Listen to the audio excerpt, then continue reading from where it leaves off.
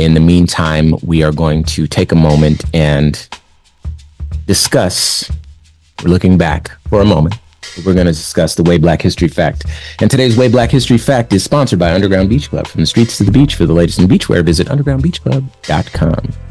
And today we are reading from nih.gov. You can check this out for yourself because I had to edit it way down because this woman is fantastic and I can't share everything with you because of time constraints. But I will read.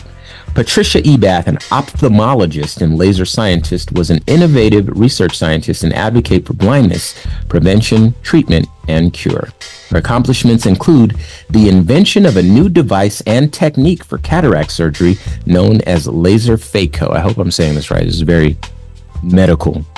The creation of a new discipline known as community ophthalmology, and appointment as the first woman chair of ophthalmology in the United States at Drew UCLA in 1983. So quite an accomplished woman. Patricia Bath's dedication to a life in medicine began in childhood when she first heard about Dr. Albert Schweitzer's service to lepers in the Congo. After excelling in her studies in high school and university and earning awards for scientific research as early as age 16, Dr. Bath embarked on a career in medicine.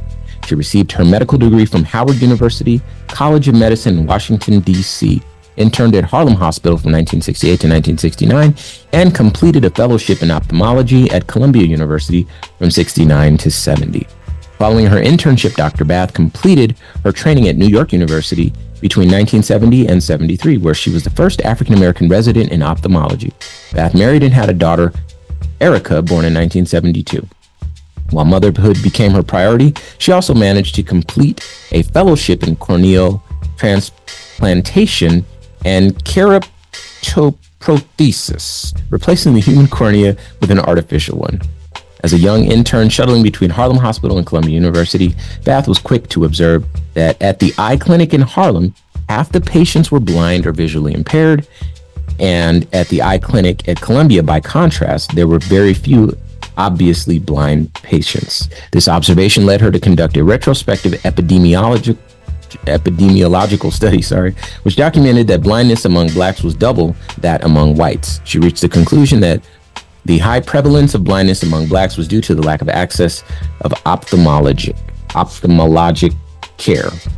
So, as a result, she proposed a new discipline known as community ophthalmology, which is now operative worldwide. Community ophthalmology combines aspects of public health, community medicine, and clinical ophthalmology to offer primary care to underserved populations. The first major eye operation at Harlem Hospital was performed in 1970 as a result of her efforts. I gotta get through this quick. In 74, Bath joined the faculty at UCLA at Charles R. Drew University as an assistant professor of surgery and ophthalmology. The following year, she became the first woman faculty member in the Department of Ophthalmology. Despite university policies extolling equality and condemning discrimination, Professor Bath experienced numerous instances of sexism and racism throughout her tenure at UCLA Drew.